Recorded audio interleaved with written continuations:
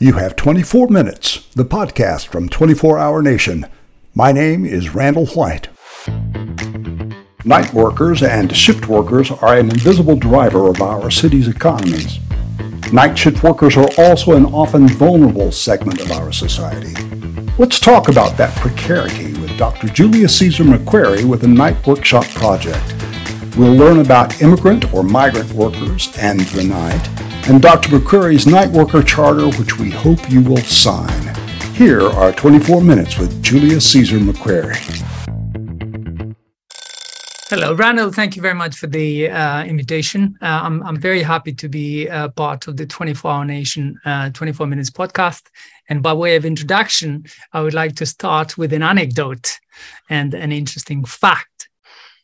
In a personal letter dated February 1970 to Professor Wilf Straw, I guess one of your guests as well at McGill University, is the author of Media and the Night. Someone signed the letter as the leader of night people in Buffalo.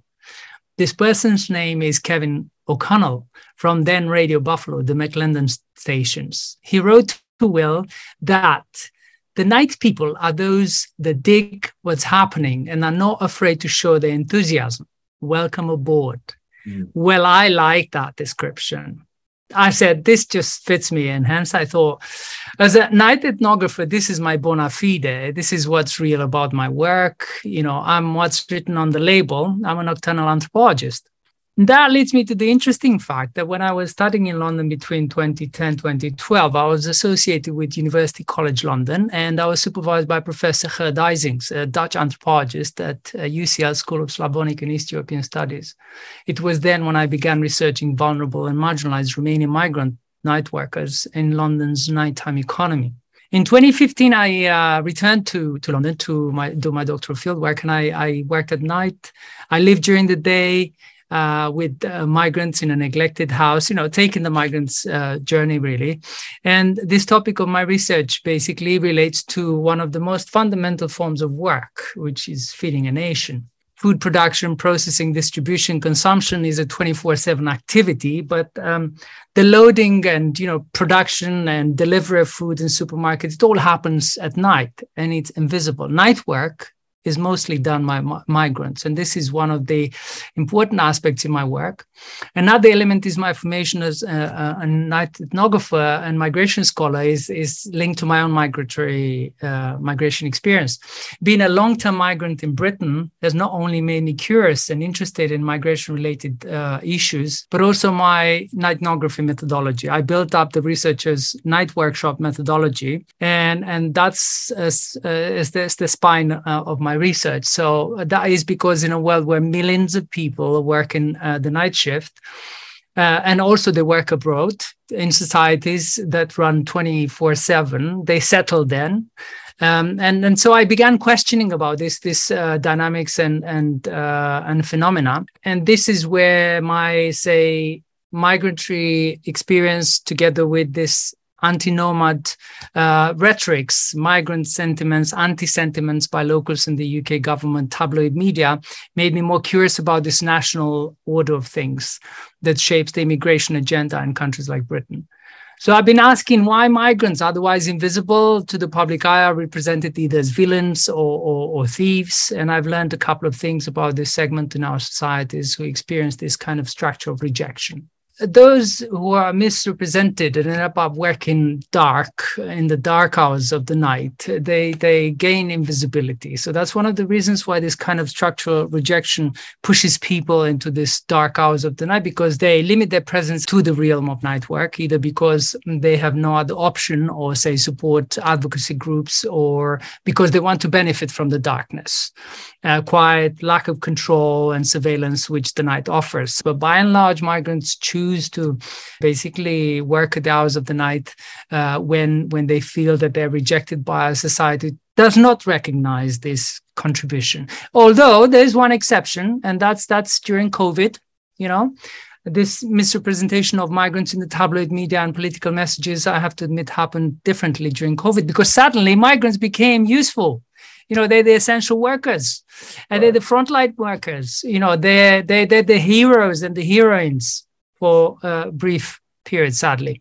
Could you help us understand just a little bit better, who are we talking about? A description of this workforce, the people, the invisible people, the type of work that this workforce does, because I'm pretty confident even in the States, we're not as mindful of the breadth and depth of this workforce and the jobs that they're and the industries in which they work. I would say that it's important for us to clarify some of the terms here. So, night work as it stands in this current daytime traditional labor system is part of shift work. So it's operating outside of daytime shifts, the 9-to-5ers, right? And occurs during the regular sleeping hours of the general population, right? This is sort of a definition by the International Agency for Research on Cancer. Research and studies show that night shift work is occurring during these regular sleeping hours of the general population, including transmeridian travel. So you get not only food delivery, couriers or manual laborers or transport or drivers, whether we're talking about taxi drivers or platform workers on various platforms. So the hours that these people broadly could be between, time frame is between, say, 11 p.m. and 7. But this obviously differ from legislation to legislation, from country to country. They work at least 3 hours of their daily working time during nighttime as normal course, or it is likely to work during nighttime a certain proportion of this working time.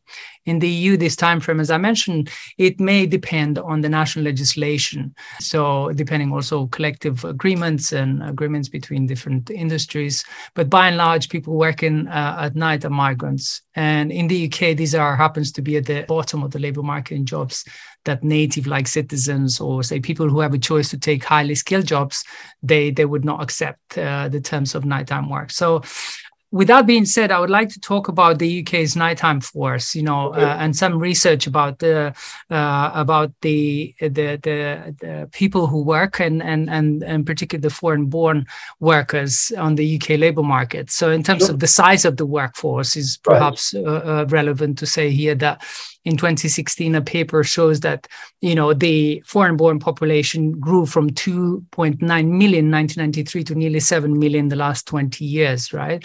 And so the same report 2 years later, in fact, Migrant Observatory reports that the workers are divided between employees, 36%, self-employed, 48%. And if we take Trade Union Congress reports in the UK, we learned that in the UK alone, more than 1 in 9 workers are part of the nighttime economy, amounting to some 3.25 million people. And London has the country's second largest contingent of night workers. So the kind of work that they do is in care work, nurses, midwives, account for a majority of night workers, according to Trade Union Congress report. And I think it's important also to say that the type of work force that they, the demographic in a sense is the information is relevant in terms of, gender, perhaps economic class and country of origin. So as I mentioned, UK's foreign-born workers know too well that, this very bottom of the labor market, what this feels like really, yeah? So the highest intake of foreign-born migrants are absorbed in the UK's labor market in food manufacturing, 38% residential and domestic work, 32% makeup factories, 29%. And this is again another report from the Migrant Observatory, University of Oxford. Situation also began changing during COVID again. So, as some more recent figures show that foreign-born count is 15.8%, as much as 15.8% of the workforce, with 18.8% workforce in transport, storage. You have health sector, 24.6% in the information communication sectors, and of course those hard hit sectors in the hospitality were feeling the period, the COVID, the pandemic, in the hardest way possible, because there was no furlough, there's no backup for them. Yet the frontline workers were celebrated, and that was a momentum. It was an amazing point in the history of, if you want, of a phenomenon such as the pandemic, because basically you saw two notions brought together. You have migrant and essential. So migrants actually do essential work for the societies that they chose to live in and contribute to. And broadly in the EU, you have another set of figures which shows that out of the 17% of the European workforce, which I think sums up to almost 200 million workers employed in the EU, in the 27 countries, 18% of those people work the night shift. And also, I think it's also relevant for 24 Hour Nation listeners to talk a bit about the picture in the US. You yourself may be familiar with the work done by Anne Louis, an architect-founded future firm based in Chicago, and culinary visiting professor at Rice University. I borrow from her and her team the term of Nightshift cities.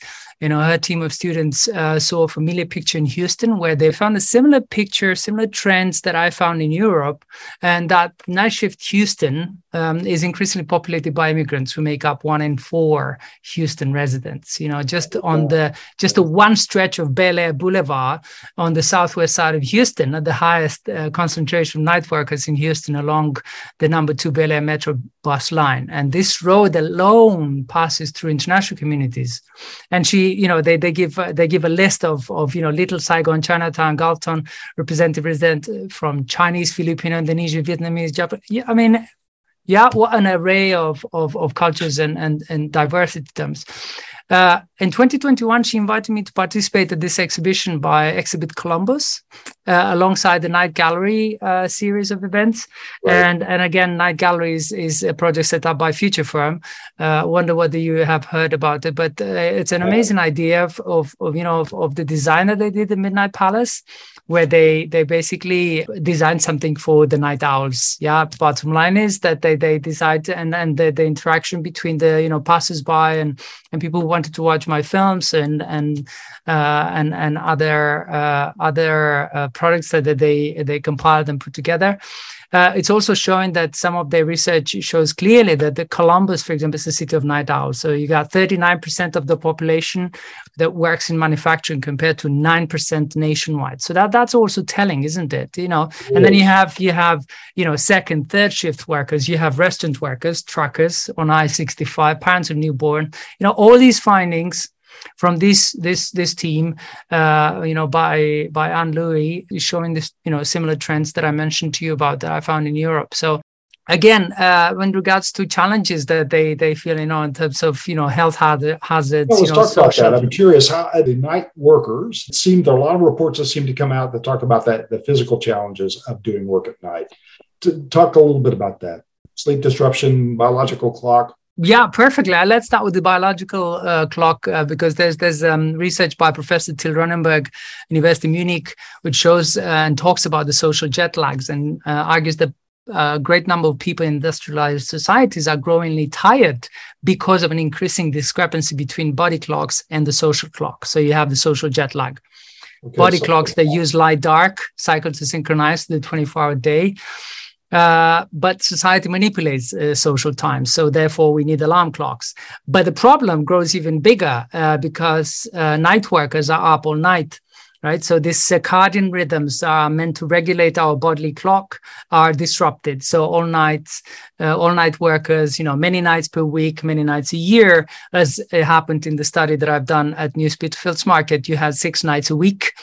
Being up on shifts between minimum 11 hours to 16 hours, 6 nights per week. It's a huge pressure that you put on the biological clock that causes sleep deficiency problems. And in the long term, it's shown that the social jet lag people suffer from are more likely to end up smoking more, drinking alcohol more, and also belonging to the overweight a portion of the population. So there's also something that I mentioned at the beginning about IARC research. The studies show that staying awake at night, basically it's one of those physiological conditions for diurnal people who are not designed to stay up at night. And this is where the problem grows when we talk about the situation of night workers, because precarious, it means first and foremost to be up at night while the body is actually screaming to sleep. I use the term precariousness because it defines a form and a shape or that involves the bodily dimension, not just the work dimensions of precarity alone. So what I mean by that is that precarity is somewhat limited in the sense that it only speaks of the work conditions mostly when scholars discuss precarity. But if you add the bodily dimension, the social dimension, it actually addresses the subjectivities. It's what people feel and experience during night work. It's what we mentioned about long working hours. The body. These night workers, they need to hack into their circadian rhythm. The need to stay up and alert to work at night is what puts these people onto precarious position. And this is what the night worker chart is trying to address in the way that night workers alone cannot fight the structural problems. Night workers alone cannot address first and foremost because night workers are so depleted in terms of biological, physical resources, let alone mental space to organize collectively and put some action outside of the workplace. So the Night Worker Charter comes with the main address to the stakeholders, such as unions. I mean, one of the I mainly address the unions in the charter because they have the power. What can businesses do? Your interactions with unions, how is that dynamic right now? In my view, I think there's very little communication when it comes to businesses and labor regulators. There's a gap that needs to be filled, and this is what the Night Worker Charter is trying to address. So, for example, as a business, you would need to allow, perhaps take the examples from other industries that in the previous decades, such as the Austrian metal industry, which they set up a set of rules in which they, in practice, would allow someone to take night work voluntary basis, right? So you would have to have the consent of the night workers for them to do a night shift.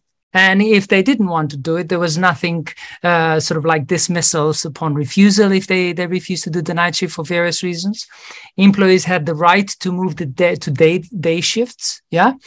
If they care for a close relative, a child under 12 or ill health basis, yeah, they would have this opportunity and could easily go back without fearing the consequences, right? The right to time for education, for family, retraining, regular medical checkups. These are things that could be implemented. These are the things that businesses could look at and address. And this is where I think that, the specific amendments that need to be put into place for night workers, they differ from daytime workers. And I think the gap starts here because we have a daytime traditional system.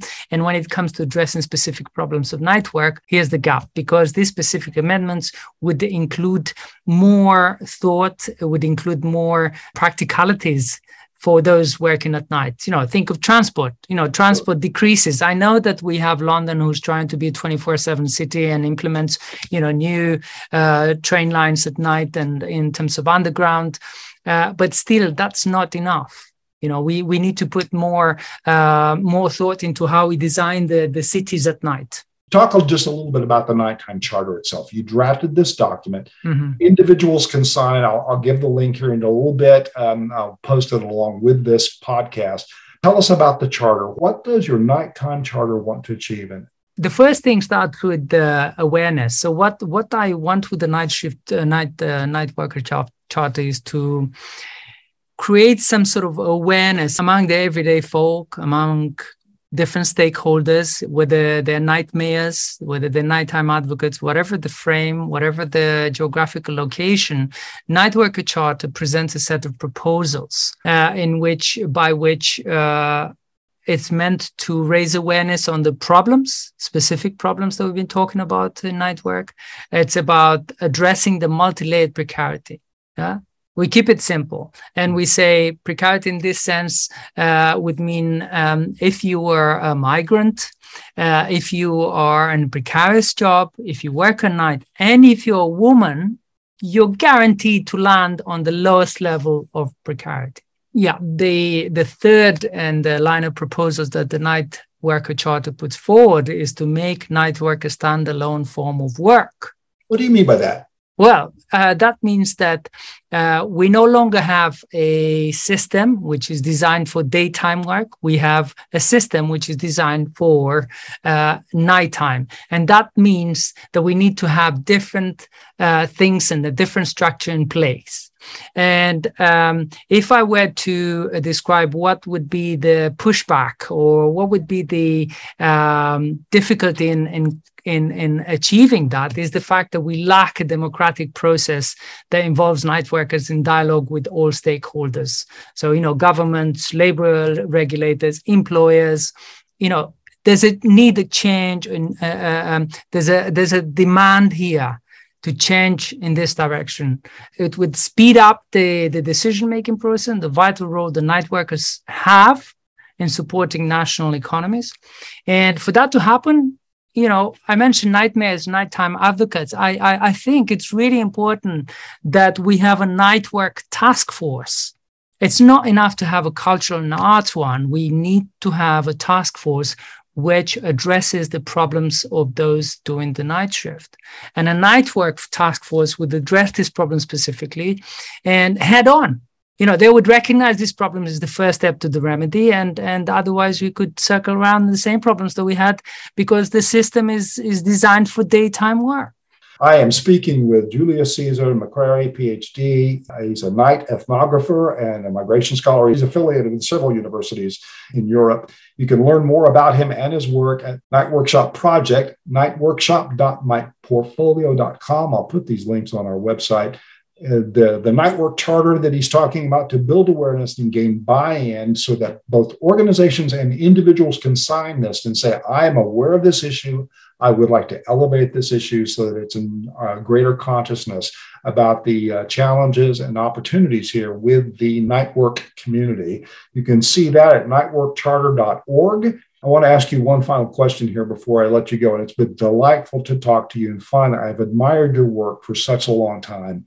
It's been delightful to speak with you. I want to know, is there pushback? You referenced this just a little bit a while ago. Is there pushback or an absence of attention that makes it more difficult to acknowledge the challenges of the night worker? Where is it and where does it come from?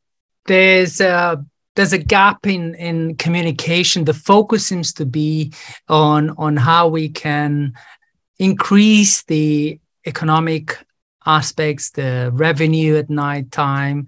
And I think, for example, nightlife workers, I think they need to be, their needs need to be addressed in a much more direct way. And I guess this begins with awareness and shift of focus. And by making night work a standalone form of work, we would see a future whereby all night workers, nightlife workers, production, factory workers, they will work in a safe place. They will earn a decent take-home wage. They will work in an environment free of gender division of relations and class relations, and regardless of their citizenship, status, or family form. That's what the Night Worker Charter is aiming to do. 24 Hour Nation invites you to sign the Night Worker Charter at nightworkercharter.org. This has been Season 2, Episode 8 of 24 Minutes from 24 Hour Nation. Visit us at 24hournation.com and follow us on social media at 24 Hour Nation. My name is Randall White.